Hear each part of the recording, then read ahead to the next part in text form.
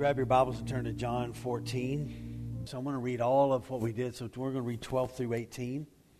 So truly, truly, I say to you, whoever believes in me will also do the works that I do. And greater works than these will he do, because I'm going to the Father. And whatever you ask in my name, this I will do, that the Father may be glorified in the Son. If you ask me anything in my name, I will do it. If you love me, you will keep my commandments. And I will ask the Father, and he will give you another helper to be with you forever, even the Spirit of truth, whom the world cannot receive, because it neither sees him nor knows him. You know him, for he dwells with you and will be in you. And I will not leave you as orphans. I will come to you. In Genesis chapter 11, we have the story of what's called the Tower of Babel. So the whole world at the time spoke one language. They all had common words. They all seemed to arrive at a place in the plain of Shinar in what we know as modern-day Iraq or ancient Babylon. And there's a place called Babel. There was one city, there was one world. As they lived together, one language, they all used the same words together. They all spoke to one another. They didn't consider any word from God at all. They wanted to all get along together, have the same mindset, same worldview. Incidentally, nothing new is under the sun. You hear this today. Can't we all just get along and agree together and speak about things in the same way? If you recall the story, they were trying to build a tower up to the heavens, to reach the heavens in their own ingenuity, their own power, their own way. And if you look at our world today, we have seen in our midst over the last 19 to 20 months where the world has become united around a disease and a language about that, and many other things there, also around a fear of death. And Satan, I believe, is behind all of this ultimately because John writes to us, the whole world lies in the power of the evil one. And he has had a field day over the last 19 to 20 months in regard to the fear that's there and the things that are present in our world. We know in the last days what happens in the very, very last days. There is a one world government. There is one ruler that is over things. There is a commonality about things, but things begin to unravel then as they did in Genesis chapter 11. All over the world today, right now, all of the governments of the world are telling everybody what to think and say about a number of issues that are there. And let me just remind us of what they were saying at Babel in Genesis 11. They said, "Come," saying to one another, "let us build ourselves a city and a tower with its top in the heavens. And let us make a name for ourselves," our name, let's make a name for ourselves, "lest we be dispersed over the face of the whole earth." They were wanting to build a city without God, without His words. Nobody in the city stopped to ask God whether they should do any of this. They just decided to do it anyway. Well, the issue is in Genesis 11 is that God comes down, and God comes down and He always looks and He listens. And He comes down and He takes a look at what they're building. He listens to what they are saying. We want to make a name for themselves. And I love what it says there, already an affirmation of the Trinity. Let us go down. Let us, plural, not singular. Let us go down, and God speaking amongst themselves in the Godhead says, if this is what they're going to do now, can you just imagine if we just let this go on, what they will do? So God saw the world's oneness as sin because it was all about themselves and keeping Him out. For everything was going to be centered around three ideas in Genesis 11. One is, let us build ourselves our own city, our own place, and we will be in control of that. Secondly, they said, let us build our own way into heavens. We'll build our own pathway, our own tower. We will do that. We do not have to listen to God's way. And then they say, let us make a name for ourselves. And so I want to begin today because of what Jesus is telling the 11. And you and I, we have to talk about real stuff in here, right? We can't just ignore culture. We can't ignore what's going on. We at times need to make application and see how in the world do we navigate where we're living, reading texts of Scripture. And so I just want to remind us this morning that though all three of those things left God out of the picture, we here today, we are about one name only. We are about God's glory. In Babel, they were about themselves. They were about many names and making a name for themselves. But for us, we have one name that is the hope of humanity, regardless of culture, regardless of the condition of the world, regardless of the call to oneness, to think about things that is present in our world today. By godless people, we as God's people, we think singularly about the glory of God, and we follow Him. We do not let other names divide us, but we unite under one name.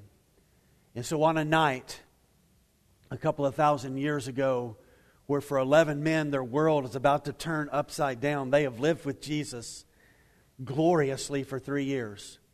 He has just told them, I'm about to go away from you, and where I'm going to go, you're not going to get to come. I'm not going to leave you alone. You are going to be taken care of, but you're not going to be able to come to where I'm going to go. And so He pours one last long teaching, last fresh words into their lives to know how to navigate the days ahead. They desperately needed to know these words and embrace these words.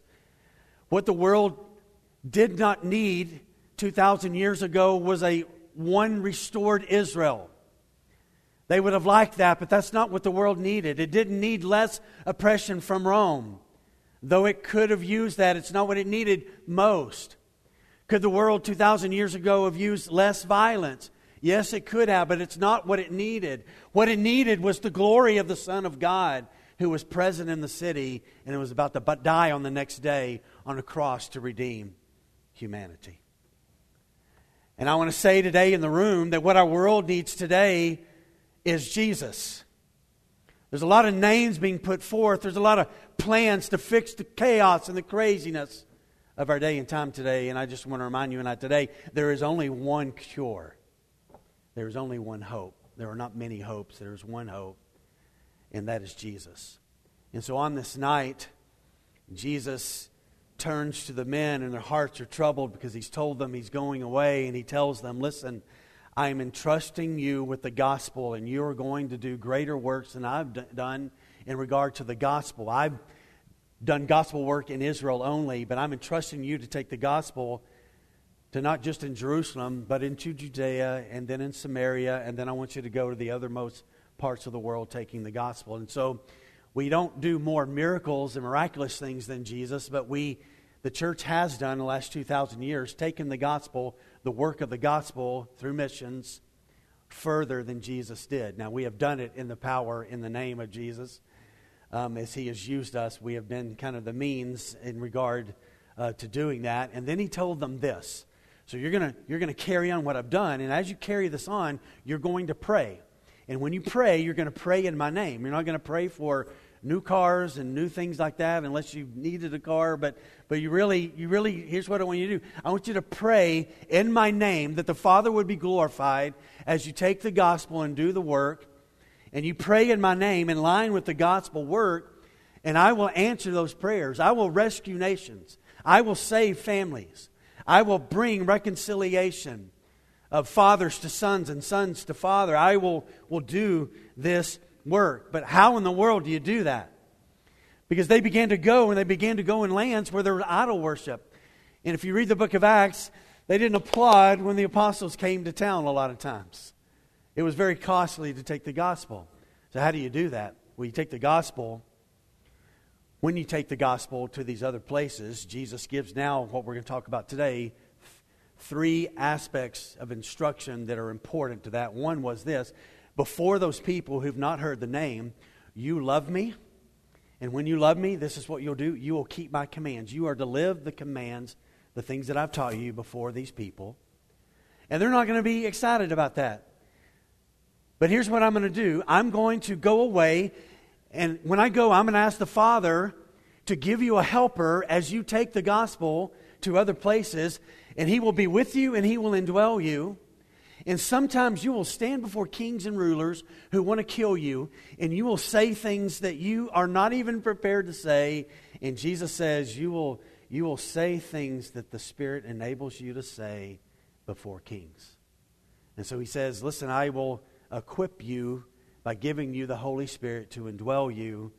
And then lastly, He tells them, we will see today, that we will never ever be alone. His going away wasn't for Him to permanently stay away. He says, I'm not going to leave you as orphans. He reminds them again of what He says earlier, that if He goes away, He's going to prepare a place and He will come back again. And He repeats that again today. I will not leave you as orphans. I will come again to you. So that's a brief synopsis. We could pray and go home, but you don't want to do that. You want to hear all of this, right? Hello? Yes? Okay, all right. All right, look with me in 15. Let's talk about keeping His commands in love. So if you love me, you will keep my commandments. As we continue in this theme about the union, He is in the Father, the Father is in Him. One of the great blessings that is connected to that are these things that we have been unfolding, these 5 things, 2 last week, 3 today. Paul's in Rome. He doesn't know if he's going to get out. He doesn't know if, okay, am I going to die in Rome? I'm in prison. Or am I going to get out and continue to live? And one of the great verses highlighting the loving God and keeping His commandments is found in the letter to the church in Philippi. And so Philippians 1:20 and 21, Paul writes these words. He says, as it is my eager expectation and hope that I will not be ashamed at all, but with full courage now, as always, Christ would be honored in my body, whether by life or by death. So here's what listen to what Paul's saying. So I've been arrested for the gospel. Here I am. My great passion is I love Jesus. I want to walk in His ways. I've walked in His ways. I've taken the gospel places. They've not liked it. Now I am in prison. But I have this great overriding passion. I desire Jesus and to walk in the truth. And I want my body, the way that I live, my passions, I want that to honor Him. And so Paul says, I'm not ashamed that I'm in jail. I'm not ashamed that people didn't respond well to this, because my great passion is whether in life or whether I lose my life in death because of the gospel, I want Christ to be honored in my body. And then Paul makes these great famous words. He says these words. He says, for me to live is Christ and to die is what? Gain. I get Jesus either way, is what Paul says. What is Paul communicating there? He's communicating this reality. I desire Jesus, and I have walked in His ways, and I have kept His commandments. He wants us to love and obey in great passion. So let's talk about those 2 things. Let's talk about loving God for a moment. So the 11 are grieving in heart, again, because Jesus has told them He's leaving. But He tells them here that they are not to show their love for Him with a troubled heart, but they are to show their love for Him in love and obedience. Shaky hearts and fear, those things, that will not sustain us in troubled times. It is trust in loving God and desiring God that will sustain us. Love enables us to follow through in our obedience with Christ. It's kind of like marriage. I've been married 33 years now. I do things for my wife now because I love her, not because it's duty. Because I'm obligated. Yes, I'm obligated because of the covenant of marriage. But the things that I do, I want to do those things because I love. And when I love her greatly, it is easier to follow through on things and to be disciplined. It's the same way with God. When we love God greatly, and our great passion is the honor of who He is, our obedience seems to flow in an easier way. But when our heart grows cold and our heart is stale, the relationship with our spouse is harder. And our relationship with Jesus, there's less of a desire to walk in the truth of that. From John 14:15 to 24, Jesus is going to use the word love 8 times. So from 14:15 to 14:24, He's going to say, this is the dominant theme, is you are to love me. You are to love the commands. You are to love God, and God will love you. He's affirming this loving relationship from God to us and our relationship of loving God in return. And so Jesus here makes a conditional statement, says, if we love Him, we will naturally do this. We will keep His commandments. We will keep His commandments. We know what love is. Love is, yes, it involves emotion. Love involves an act of the will. Love forgives. Love upholds. Love is patient. Love is kind. It doesn't intentionally do wrong. And so we are to live in such a way that says to Christ, I love you. I love you. I love you. And I'm going to show you in the manner that I love you is I'm going to keep the things that you spoke and that you want us to follow. Notice in the last part of verse 15 there, if you love me, you will keep, notice the personal pronoun there, you will keep my commandments. He is calling the commandments, He is calling the Word of God His commandments, His Word. And please note that Jesus connects loving Him with one primary way. And what is that? Keeping His Word. John will write about this multiple times. Jesus will speak about it more again on this night. So what are the commandments? What is He referring to here? Well, it's obviously everything that Jesus spoke in the Gospels that has been recorded for us. We are to love those commandments and keep those commandments. We are to love Him and to keep those commandments. Jesus also taught them many things out of the Old Testament. So He gave great affirmation to much of the Old Testament passages. For the purpose of the Old Testament was prepare for the coming of Christ. He was the point of the Old Testament, and now He is the revelation of the Old Testament is right there in their midst. They were to reveal their love for Him by applying His words to their lives. All right, you got your Bible in front of you. Look at John 14:21. Look at this consistent theme that He's going to continue to make. John 14:21. Whoever has my commandments and keeps them, he it is who loves me. And he who loves me will be loved by my Father, and I will love him and manifest myself to him. Now look at 14:23. Jesus answered him, if anyone loves me, he will keep my word. And my Father will love him, and we will come to him and make our home with him. Go to chapter 15, verse 14 just for a moment, and then we'll go back to 14:15. Jesus defines friendship here with him. You are my friends if you do what I command you. So what does this mean for us? That if you love me, you will keep my commandments, you will honor my word, you will apply the word to your life. It means this for us, that He has the full authority and the sole authority to set the parameters for what following Him looks like in every kind of way. We don't get to have our own opinion about that, but we look at what He has said, and then those things become the parameters and the definition of what loving Him looks like. So this is one of the great evidences to the world that we love Jesus. It's not just a profession. Anybody can say, I believe in Jesus.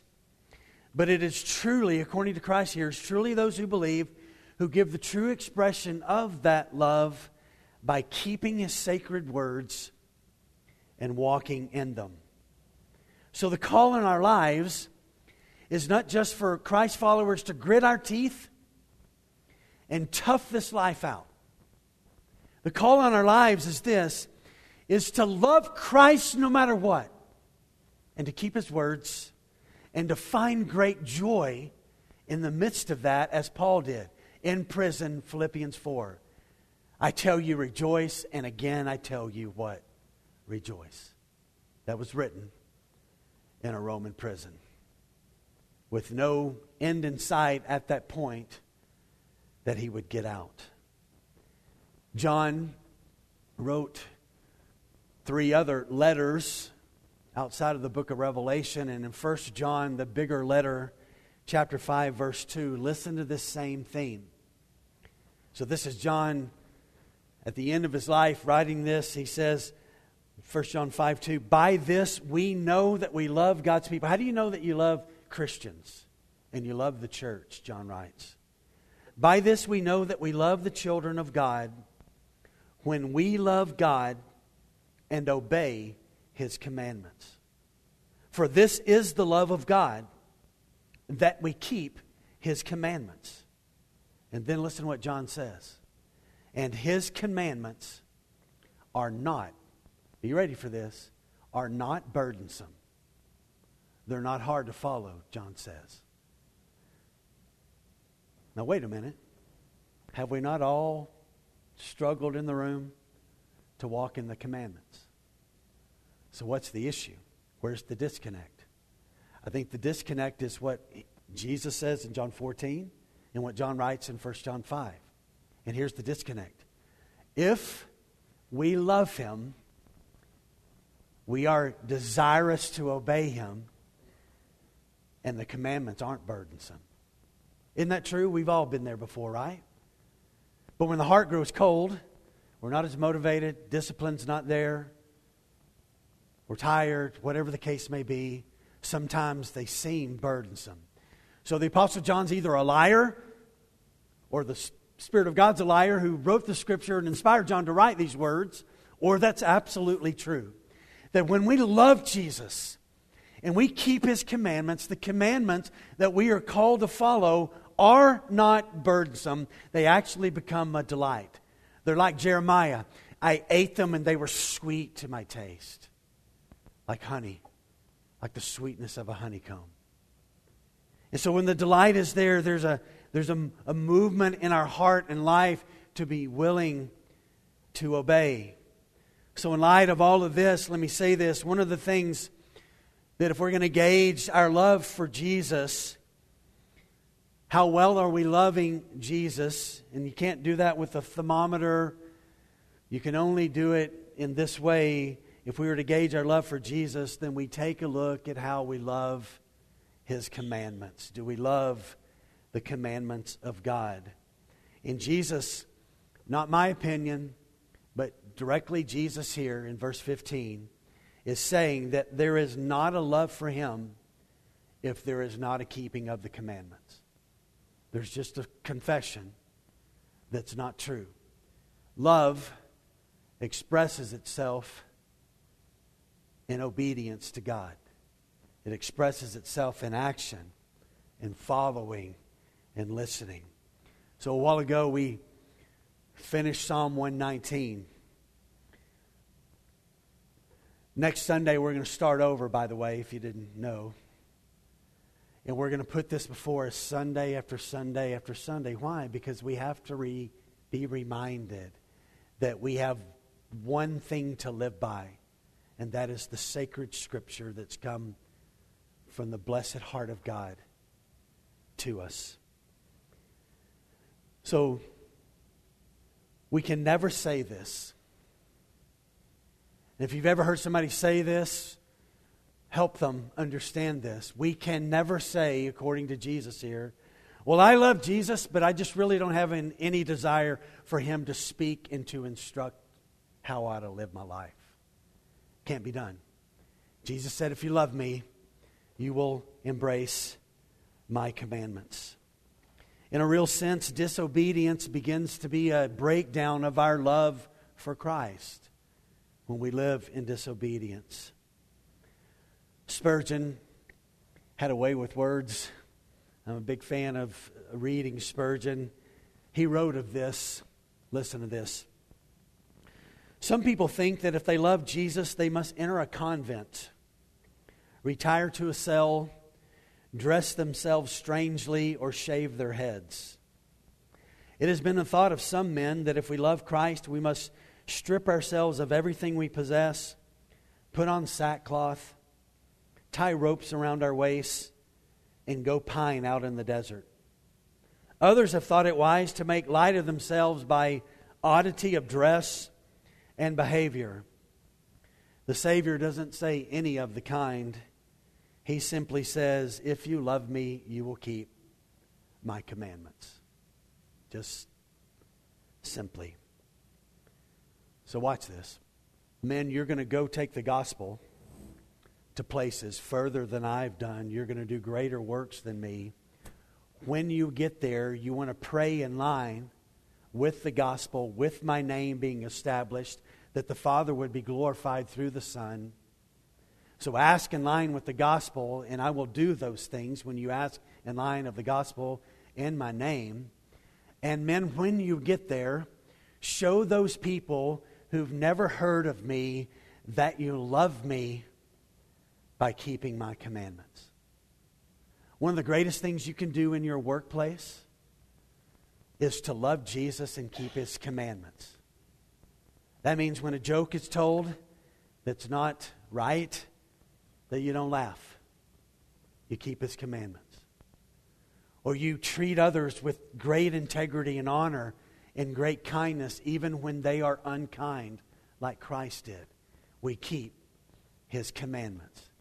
That's what He's telling these men. Now we're going to move on to the next thing, because that's not always easy in the midst of a world that doesn't love Jesus. To stand all alone sometimes, keep the commandments, love Him passionately when it may cost something. So Jesus, addressing the issue, says this. Look at 16 and 17.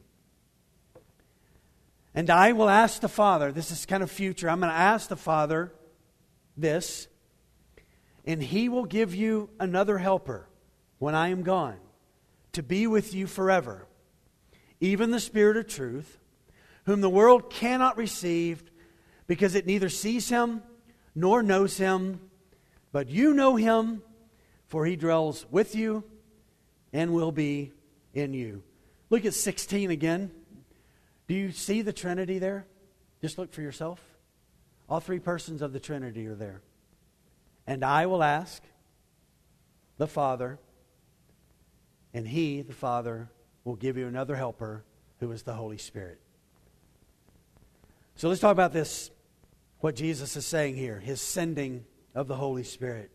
One of the greatest blessings that's ever been given is the gift of the Holy Spirit. So Jesus uses the word ask. In the Greek, it means to request. I will request of the Father that when I ascend and I get to the Father again, because I'm going back to Him, that He will send you a helper as you take the gospel, as you pray in line with the gospel and with my name to the glory of the Father, as you before people love me and keep my words, and you teach them my words that I have taught you. Matthew 28, I'm going to send you some help. And He's a helper. And so listen to what Jesus is asking here. When I go away, and you're not going to be able to come where I am, I'm going to ask the Father, request of the Father, and this was the plan all along as well, that He's going to send you someone who will be with you, and not just with you, He will be inside of you, with you and inside of you. He is asking the Father, watch, to help us do what? Obey the commandments. To empower us. Galatians 5. Keep in step with the Spirit. The fruit of the Spirit is love, joy, peace, patience, kindness, gentleness, and self-control. This Spirit, as we love Him, the Spirit moves in us, and we live out these characteristics, and they become fruit of our lives. So Jesus is going away. His going away means He's going to send the Spirit. The Father will send the Spirit. He will request the Father to do that. And this begins this great ministry of the Spirit, and now this great new ministry of Jesus. And remind you of what is happening right now. In the midst of the chaos, again, of our culture and our world wanting to go back to live in Genesis 11, wanting to go back to just oneness, and it's just being pressed. We are to live differently, but listen to this. Listen what is happening for God's people right now. Romans 8:34, who is to condemn? Christ Jesus is the one who died, and more than that, who was raised, who is at the right hand of God, who is interceding for us. Right now, Jesus is interceding for us, speaking to the Father on our behalf. Hebrews 4:14, what kind of one is speaking to the Father on our behalf? Does he get it about this life here? Well, this is what the writer of Hebrews says in 14 and 15 of chapter 4. Since then we have a great high priest who has passed through the heavens. He has ascended. He has gone to the heavens, Jesus, the Son of God. Let us hold fast to our confession. Watch this. For we do not have a high priest who is unable to sympathize with our weaknesses, but one who in every respect has been tempted as we are, yet without sin. When we plead with the Lord as we struggle, He's like, yeah, I get it. We have a high priest who understands because He was here. And then He talks what? He talks to the Father in intimate knowledge about humanity on our behalf. If that's not enough, the writer of Hebrews 7:25 says, consequently, He is able to save to the uttermost those who draw near to God through Him, since He, Christ, always lives to make intercession for them. If that's not enough, Paul wrote in Romans 8 that not only will Jesus intercede for us, do you remember that sometimes we don't even know what we ought to pray in Romans chapter 8? And Paul says the Spirit will pray on our behalf with groans that we can't even make and words we can't speak. The Spirit will intercede for us. That's pretty amazing, folks. That right now, that's happening for us. And if something happens in our lives on a Wednesday of this week or tonight that's troublesome, never forget Christ is seated at the right hand of the Father, who always lives to make intercession for us. The Spirit, when we don't even, some nights we know this, sometimes we don't even know what to pray. Well, the Spirit knows what to pray. He knows the heart and the mind of the Father. And when we don't even know what to pray, the Spirit absolutely knows what to pray on our behalf. Is that not amazing? Sometimes our life just can't even express what needs to be expressed, but the Spirit can on our behalf. So listen to what Jesus says here. I am going to go away. I'm going to ask the Father, and He will give you another helper. This word, another, here is a word that means another of the same kind. So what's Jesus affirming here? The Holy Spirit is God. Listen, hear this. The Holy Spirit is not some force. The Holy Spirit is a person with attributes. He feels, He knows, He works, He moves. He is active. Yes, He's powerful, He's God. But you and I need to see this. Jesus says, I'm going to send another one of the same kind, just like me. Man, I've been in your midst physically, and I've been God in your midst.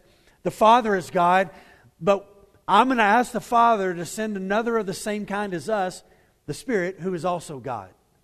Same equal God, and He will come and He will be with you, and He will be in you.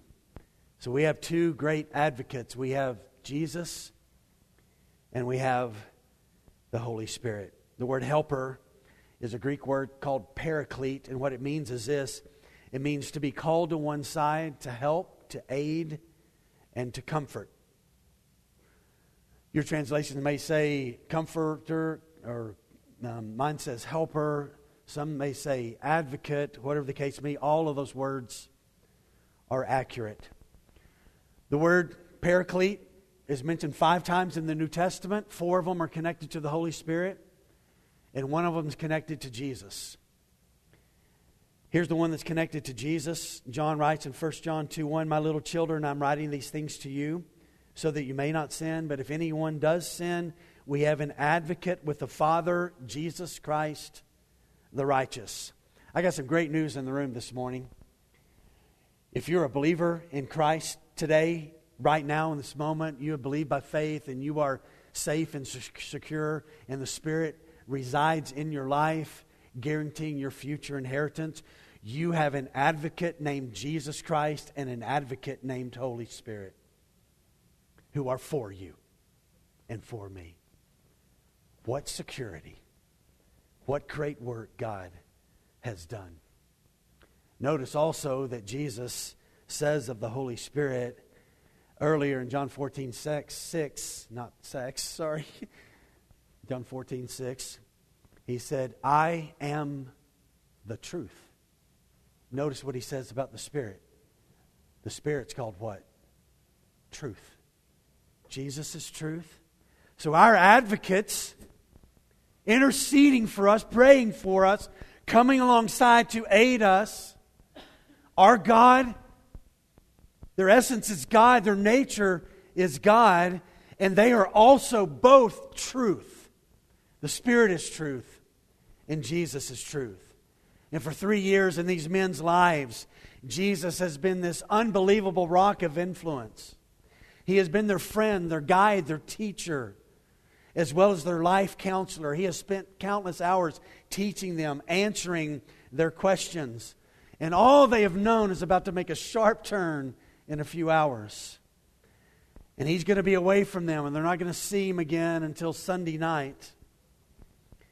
But He tells them that He is going to go away, and eventually He's going to go away to a place that they cannot go. And if He goes away, He's going to send a helper to help them, and it will be this great gift that will be inside of them. And so this teaching of Jesus was to communicate to them in this moment, to let them know that God would still be, just as He had been personally and powerfully in their lives, God would still be personally and powerfully in their lives when the Holy Spirit came. And here's the reason this is so important, that you and I, in a world such as ours today, are alive people. Alive to the words of God, walking in the commandments of God, loving Jesus, being in step with the Spirit, as Galatians 5 speaks about. Here's why. Because the world in which we live in has no clue about who the Spirit is and who Jesus is. Look what he says here. He says, even the Spirit of truth, 17, whom the world cannot receive, because it neither sees Him nor knows Him. Those who live in the world right now and don't have a relationship with Christ will not receive the Spirit. They are caught up in the ambitions of this life, the pride and the pursuit of pleasure in our culture. They can't see the Spirit. They cannot sense the Spirit. They cannot know the Spirit. And without the Spirit opening their eyes to the glory of Christ, they cannot come to faith. 2 Corinthians chapter 3 at the end into chapter 4. They can't see Him or know Him, for the Spirit is holy and true. And so in an age of lies, they stay stuck in those lies. They defend those lies. And they live those lies as if they are normal. Look at our world today. People just living lies as if it's normal. Why? Because they do not know the Spirit. Our world lives in systemic rebellion against God because of the rejection of Jesus and their inability to receive the Spirit because they haven't come to faith. our world is fully hostile against all things connected to God. Our world lives by its senses. God's people live by faith. They walk by sight, prove it, show it. We walk by faith. The Spirit is lost to the world, for they cannot see that He is at work, especially in regard to the truth. And so therefore the world judges just about everything with their senses of gratification. Does it please me, satisfy me? I might be open to it. So why is the world so utterly lost? And why does it seem that it's just upside down and crazy? I want you to look at this verse. It's up there on the screen. 700 years before Jesus was born into this world, if you thought postmodernism is a 20th century product, it's not. 700 years before Jesus came, people were going, no, I can call that truth. I can call bitter sweet and call that my truth. And I'll just live it as normal. We live in an Isaiah 5:20 world. Do we not just shake our heads at the news and stuff we hear and just, what? Why does the world say the things that it does? Why does the world do the things that it does? You know why? Because the world doesn't know the Spirit. You know what one of the great roles of the Spirit is to convict the world of sin and righteousness and judgment. And until the Spirit does that work in someone's life and in the world's life or in a culture's life, then people say what's bitter is actually sweet. And what's wrong is actually true. And they just flip it all and everybody's okay with it and considers it normal. So relativism, making up our own truth, is not anything new in our world. And I want to say something to every one of us who are Christ followers in the room. We need to quit being shocked that our world thinks this way. How else are they going to think but in line with their own gratification and embracing lies? That is why, watch this, that is why that as we do the greater work of taking the gospel places and we pray in line that the Father's name is glorified through the Son, and we pray for gospel work to be established in the world. And before those people, we love God passionately and we walk and live out the truth. And then we're empowered by the Spirit living before those people. The Spirit begins to work. Last night, on Thursday, couldn't go with the family to Walmart. We go to Walmart every Thursday night for the next week. And I couldn't go Thursday night. So last night, I went to Walmart, pulled up into my place, started walking in, and a guy parked directly out. We pulled in together like this. He started walking down his lane. I'm walking down my lane. We get up to the end of the lane before the door, and he says, "How long have you had that big truck there?" And I said, "Not very long, since June." He said, "I've got a big old Toyota Sequoia like that. It'll run forever." And I didn't. You have those moments you're like, I didn't want to talk to anybody tonight. I just wanted, can I just buy my groceries? It's 8:00. I don't want to talk. So we both get our baskets. We step inside, and he's not done talking. And so I stop. So I listen. What do you do? Kind of what's going on? What's your family life like? And so we talked a lot about him. And I have one of those jobs that's different than your job, where they always eventually get to the place where they ask me what I do. And he's been cussing the whole time. I mean, just people walking by, and he's every cuss word you can say, he's just saying them, and we're having a conversation. And so what do you do? Well, Baylor Hospital off 380, I pastor a church back behind there.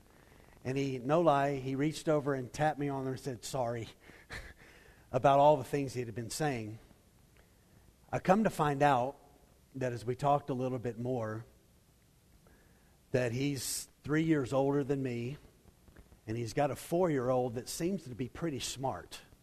He's 56 and got a 4-year-old. Anybody want to volunteer for that job. But anyway. And his 4-year-old asked him the other day, he said, Dad, how old was your dad, when he left the earth? And he said, well, my dad was about 80, and so the kid was thinking and wasn't totally accurate, but he said, boy, Dad, you don't have much time. And he said, and this guy, by the way, when he found out what I did, proceeded to tell me what the Bible says about things. He's never read it, by the way. I asked him that. He's never read it, but he was telling me what all the Bible says, and he told me what he did, and I wouldn't begin to tell him how to do his job because I have no idea how he would do his job, but he's totally, totally, totally lost. But listen to what he said to me. He said, for the first time ever in my life, my 4-year-old made me think about, what am I going to do? What's on the other side? And so we're standing there cart to cart, and there's no more cussing now. And I told him about a Savior that loved him, who died in his place. And he didn't, I'd love to say, heavens opened up and this light shone in Walmart. It didn't. But I prayed last night and I prayed this morning that this week he'd meet another Christian who'd tell him about a Savior who died in his place. See, this is what Jesus is talking about to the 11. Even sometimes when you're not ready for it, God just says, you're going to talk about me. And because I wasn't really looking for it, but I'm always ready, I got to talk about Jesus. And I tell you, the world is the way it is because it has rejected the Spirit and rejected Jesus. But, watch. Look what Jesus says next. But you know him, he tells the 11. For he dwells with you, the Spirit, the Comforter, the Advocate. He dwells with you and will be in you. In contrast to the world, we know him and we understand the Holy Spirit. So Jesus indicates here that when I go, something's going to happen. The Spirit's going to come. Right now, the Spirit's going to be with you. But at Pentecost, the Spirit's going to be in you. And you will have God living inside of you. And this word dwell here means to remain. You know him, for he dwells with you and will be in you. It means to remain. So it is to be understood that we will know the reality of the abiding presence of the Holy Spirit for all of eternity. We will know about this. Listen to what John wrote in 1 John 3:24. Whoever keeps his commandments abides in God, and God in him. And by this, here's how we know that God abides in us. John writes, by the Spirit whom he has given to us. How do I know I belong to him? How do I know that I'm his? Because he has put his Holy Spirit in me. The Spirit does a lot of things. We're going to finish up now. The Spirit does a lot of things. Let me just run through 4 really key ones. One is this, John 16:14. The Spirit glorifies Jesus by taking what belongs to Jesus and declaring it to believers. He will glorify me, for he will take what is mine and declare it to you. And all that the Father has is mine. Therefore I said that he will take what is mine and declare it to you. The second thing that the Spirit does is in 14:26. He will teach us all things and aid our remembrance of Christ's words.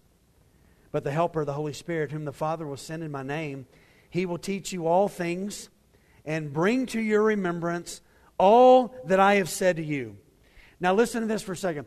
How do we even have accurately John 13 through 17, this great last teaching of Jesus, the most extensive teaching of Jesus in the New Testament? Did John pull out his iPhone and press record? Did he have an old cassette tape and, you got to press play and record button at the same time? How in the world did he remember what Jesus was just saying? Later on, years later, you know what the Holy Spirit did? Brought to remembrance every word Jesus spoke in the upper room so that John could write it down. So that's what the Spirit does. The Spirit also bears witness about Jesus, John 15:26. When the Helper comes, whom I will send to you from the Father, the Spirit of truth, who proceeds from the Father, He will bear witness about me. And then Jesus says the Spirit will convict the world of sin and righteousness and judgment. You know what the Spirit's great work is? Who does He emphasize a lot? Jesus. The Spirit makes a big deal about Jesus. He becomes the guarantee, the pledge, proving and guaranteeing our relationship until Jesus returns for His bride. Let me give you two scriptural evidences of that. In Him you also, when you heard the word of truth, Ephesians 1:13, the gospel of your salvation, and believed in Him, were sealed with the promised Holy Spirit, who is the guarantee of our inheritance until we acquire possession of it to the praise of His glory. 2 Corinthians 1:21.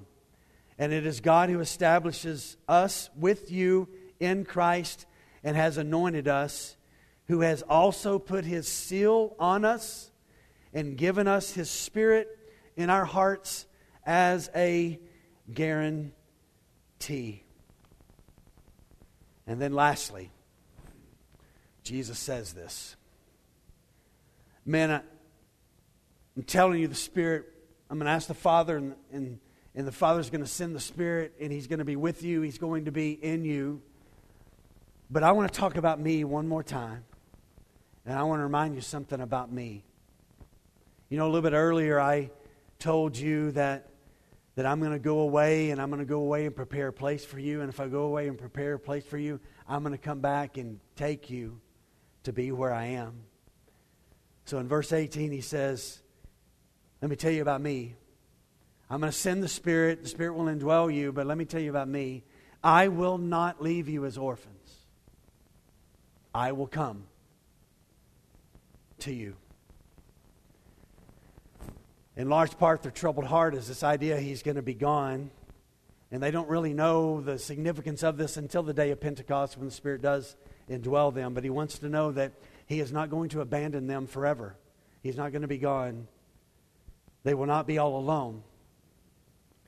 An orphan is someone who lacks protection and doesn't have a position. They don't have an identity with a family. They live in a home. Other people take care of them and feed them. And I want you to notice the significance of what Jesus says here. He says, listen, you're not going to be an orphan.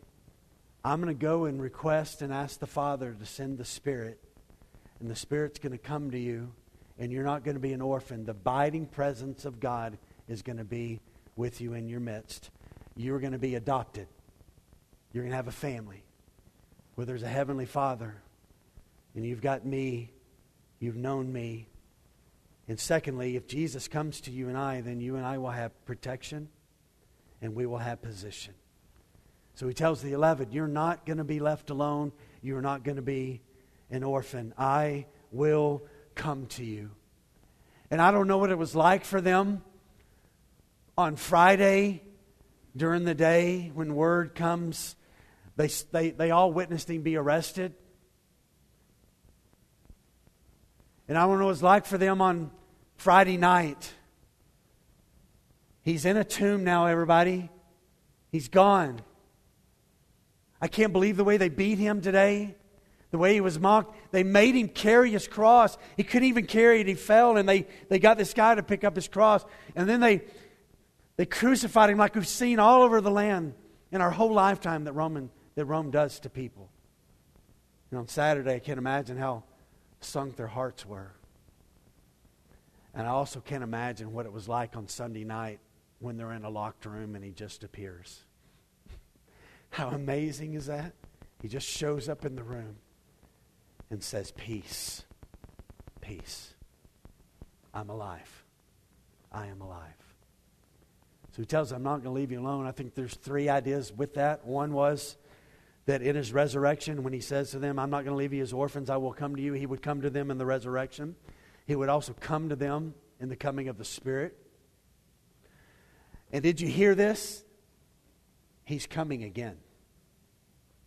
here. He's coming again. He is never going to leave us as orphans. So let's put all this together. Go with me to 12. Truly, truly, I say to you, if you will believe in me, you will do the works that I've been doing, the gospel works that I've been doing, and greater works that you will do, because I'm going to the Father. How do we do that? We do that by 13, by asking in His name. And He says, this I will do. And as I do this, and as you ask in line with the works that I have done with the gospel, the Father may be glorified in the Son. So if you ask me in line with those things, anything in my name, I will do it. So what do we do when we get in the midst of those people? Verse 15, will you love me? And by loving me, you will keep my commandments, and you will live that before others. It's going to be hard to do that. And so how are you going to do that? Well, you're going to do that because I will ask the Father, 16, and He will give you another helper to be with you forever. You see, He's the Spirit of truth. And though the world doesn't receive Him, you're going to take Him in the message. It doesn't see Him, it doesn't know Him, but you do. And so you're going to go, for He dwells with you, and He will empower you, and He will be in you. And I want to remind you that I'm not going to leave you all alone. I'm going to come to you on Sunday night. And then I'm going to come to you at Pentecost, and then I'm going to come to you at the end of the age. Do you see the hope we have and the security that we have because of Christ? Let's pray together.